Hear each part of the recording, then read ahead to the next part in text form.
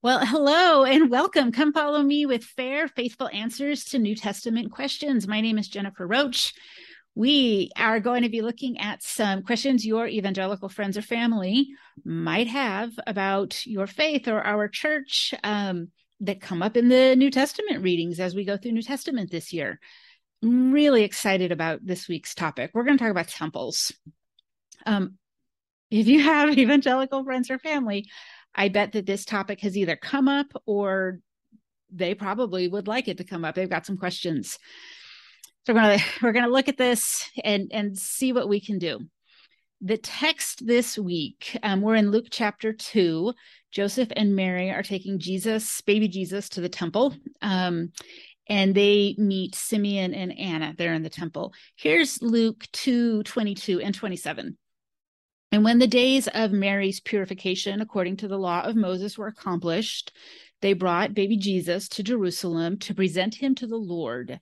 And Simeon came by the Spirit into the temple. And when the parents brought in the child Jesus to do for him after the custom of the law, right? So Simeon's all excited. He gets to see Jesus. Anna gets to see Jesus. They're essentially working or worshiping in the temple. So again, we're looking at a section of Come Follow Me readings that correspond to a common question evangelicals have about our faith.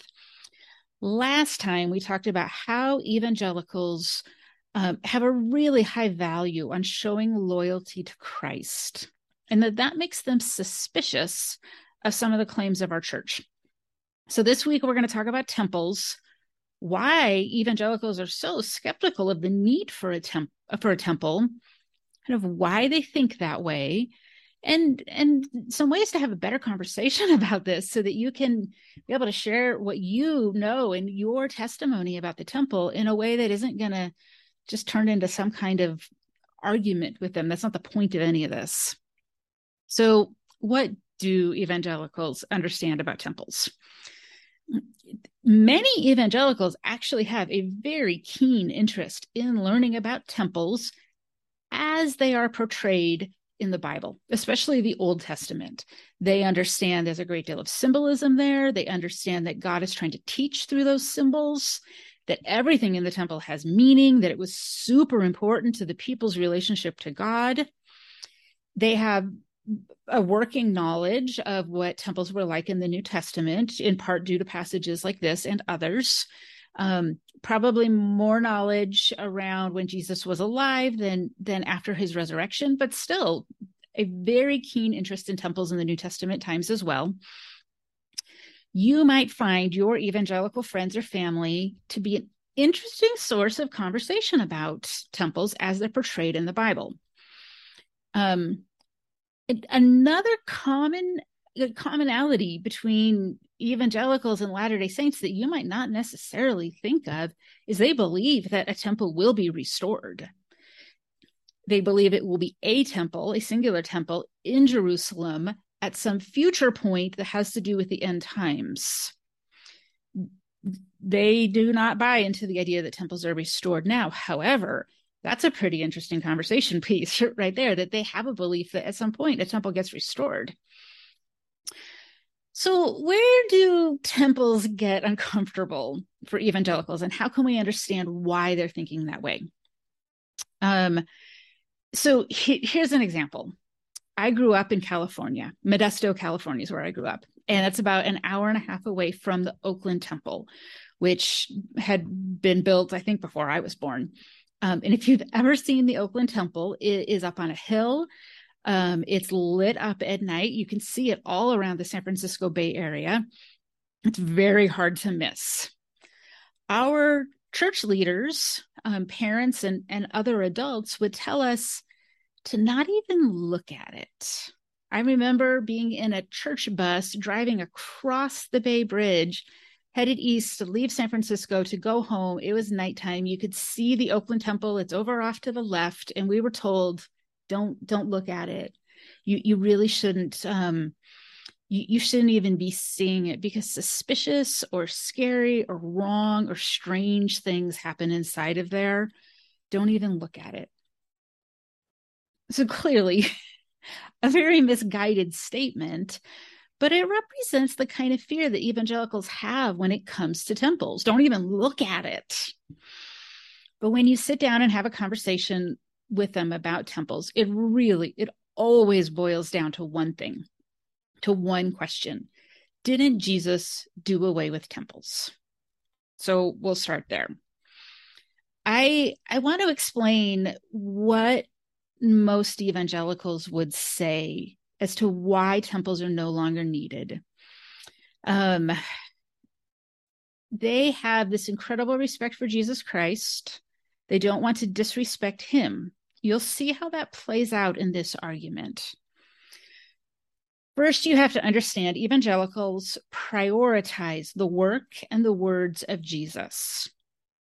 Despite the numerous mentions of temples in the Old Testament, none of that matters in comparison to Jesus's relationship with a temple. An admirable and understandable way to look at Scripture. For them, the ultimate temple story is when the temple veil rips in half during the crucifixion. It's recorded in the Gospels, this version, Matthew 27:51. At that moment, the curtain of the temple was torn in two from top to bottom, and the earth shook and the rocks split.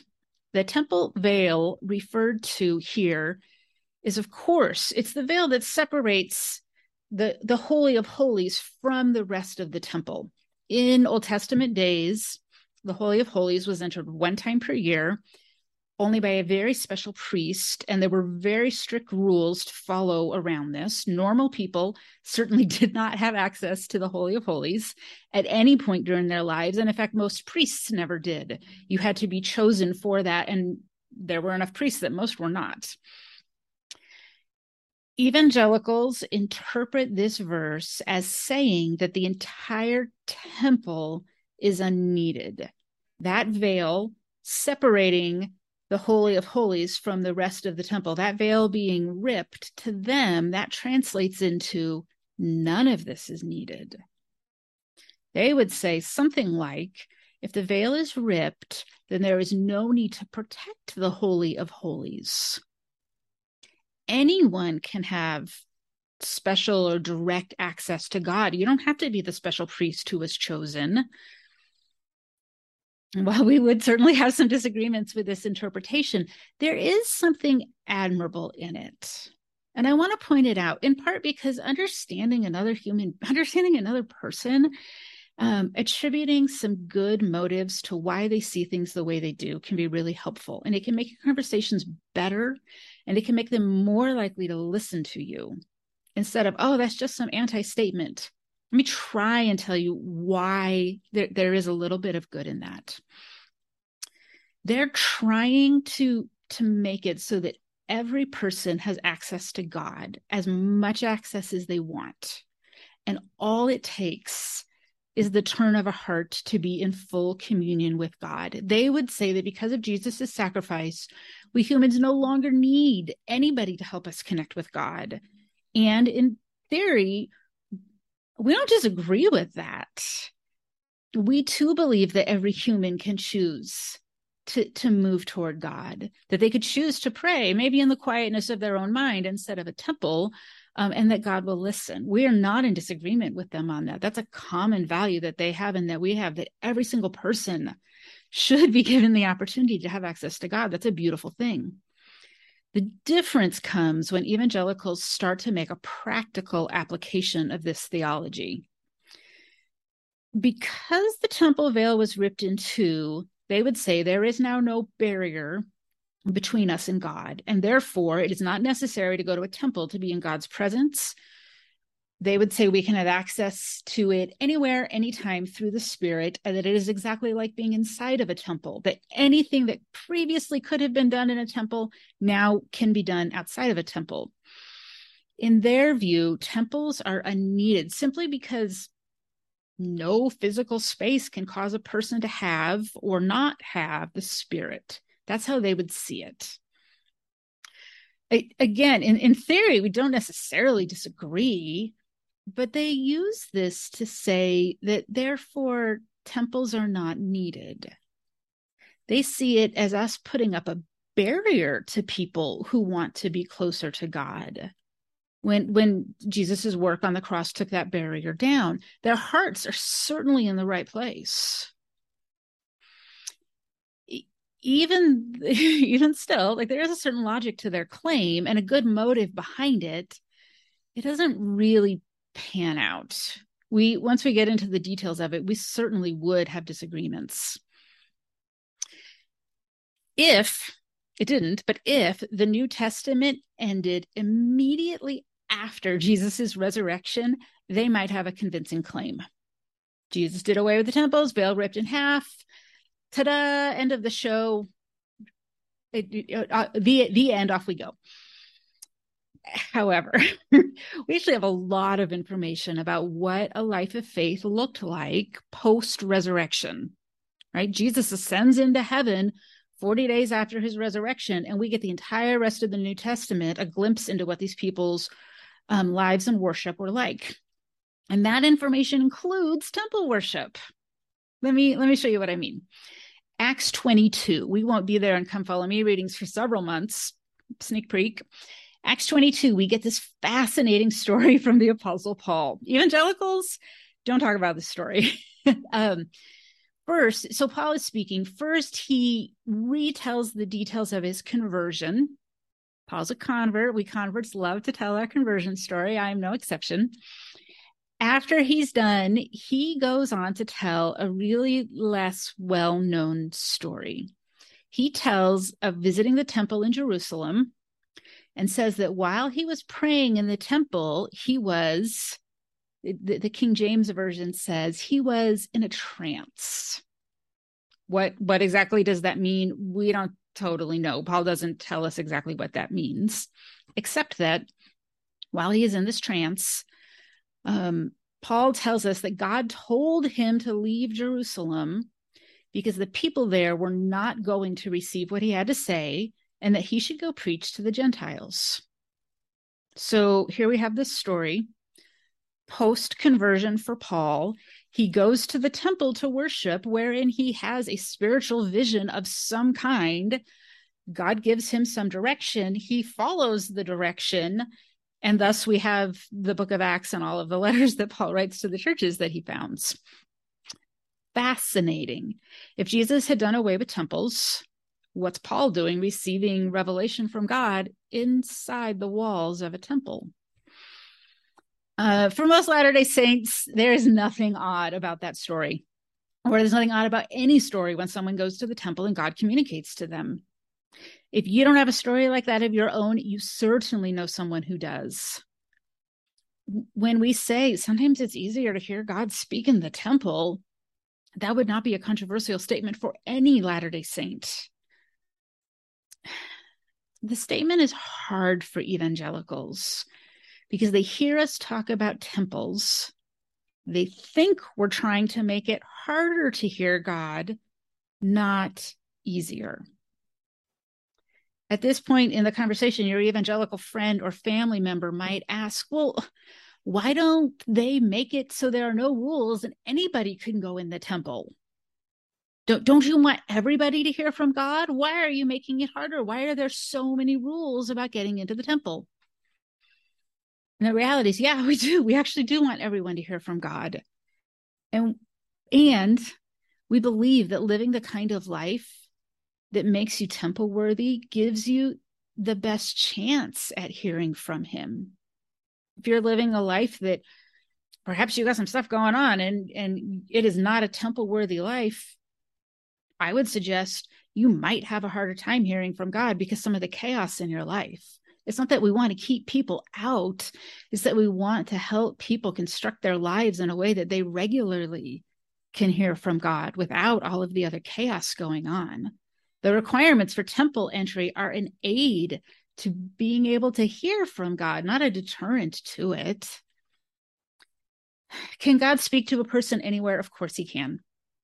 He spoke to Saul before he became Paul on the side of the road, basically the side of the highway. But that same Paul also recognizes the value of going to the temple where he could pray and hear from God. So it's taken us this much background to make this connection. But the reality here is that evangelicals and Latter-day Saints all desperately want the same thing. We want a connection with the divine. We have some disagreements on how best to facilitate such a connection, but the desire is the same. They're worried that we're trying to keep people away from God, but it's an unfounded fear. Now, that could be an interesting conversation to have with your evangelical friends. So, moving on, one of the things you might start to notice as we're here unpacking these evangelical beliefs is that many of the questions that come up for evangelicals about our faith are born out of focusing on a different set of Bible verses than maybe we would focus on. That story about Paul in the temple, not at all weird to us. It'd be weird and uncomfortable for some of them to put any focus on that story. So set aside for the moment the fact that we also have additional scriptures in addition to the Bible, just looking at the biblical text, you can see that we Latter-day Saints do focus on some different verses, different details. And many of the issues we'll cover in this series, you don't even have to look beyond the biblical text to have a good conversation about our differences. They're right there in the Bible. And you might wonder, like, how can this be? We read the same New Testament that they read. Why do we see things that they don't? You might be tempted to say, well, evangelicals are not sincere seekers of God, but that just isn't true. Many of them are very sincere seekers of God, and they search the scriptures diligently. We have modern revelation, and that's part of it. We have prophets to help us. They point giant arrows at the things, like it's hard to miss. They don't have that. So we have some information that they don't. But perhaps there's something else going on here too. The Bible's a really big book with a lot of details that are just odd to our ears. In the next video, we talk a little bit about translation and why translation is so weird, and listening to it in the original language versus our English language it's so odd to our ears. And most people, just because we're humans and this is what we do, we condense this really big book down into some memorable parts. And then we attach a spiritual lesson to it and kind of put it in the done column. Like, okay, this veil in the temple separating the Holy of Holies was ripped when Jesus was crucified.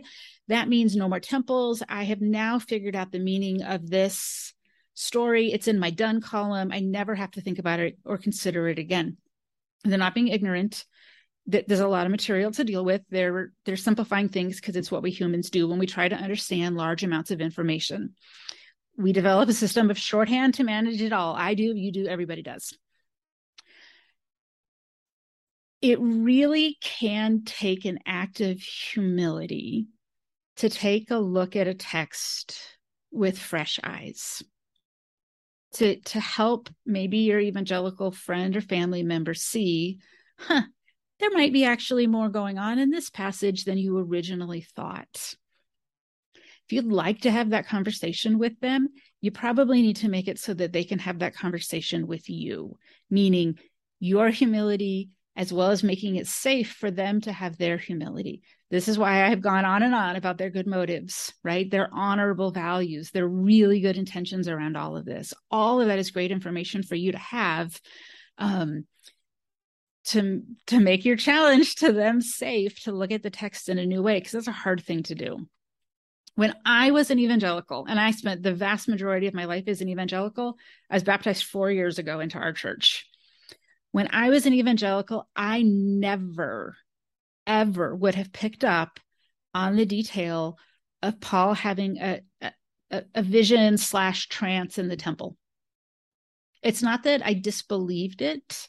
I just wouldn't have noticed it because it didn't fit in with the other bits of knowledge I was already trying to build on. That's how the human brain works. I didn't have any place to put that information because my preconceived idea was already that temples weren't important, that Jesus had done away with them. As members of the church, sometimes I think we shy away from a really careful reading of the Bible, not out of laziness or disinterest, but because we already have such a feast of other scriptures and conference talks and leaders who are just constantly teaching us. Like, we have so much more to deal with. Sometimes we don't give the Bible a very close reading. It makes conversation with evangelicals hard because they do give the Bible a close reading. They don't always see what we see.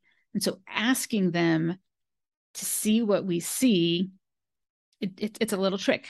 So it's understandable enough why they don't do that. After listening to all of this, you can see how having a conversation with a friend who is not of our faith about the Bible actually can lead you to some parts of scripture that perhaps you overlooked. Not in you're a lazy learner kind of way, but just in a way of like, whoever noticed that detail there? And what an interesting conversation that might be to have with your friend. I hope that as you're going through these videos, and as you're reading through the New Testament this year, that you are doing a really close and careful reading of the text, not just assuming you already know what it says, but with a mind that's open to the Spirit, to see the details that are important for you, and also to just get curious about what would it be like to share some of those details with people outside of our faith. We have so much in common with them regarding the New Testament, and we have some real unique gifts to offer them to make them go, interesting. I never understood that Paul went to the temple after Jesus's resurrection. That's something to think about. Right now, that's an interesting conversation. So join us next week. We will look at another question that comes up with the readings. If you have any specific questions that you are hoping to get answered in this series, please contact FAIR directly, or you can email me, Jennifer, at fairlatterdaysaints.org, and I'll see you next week.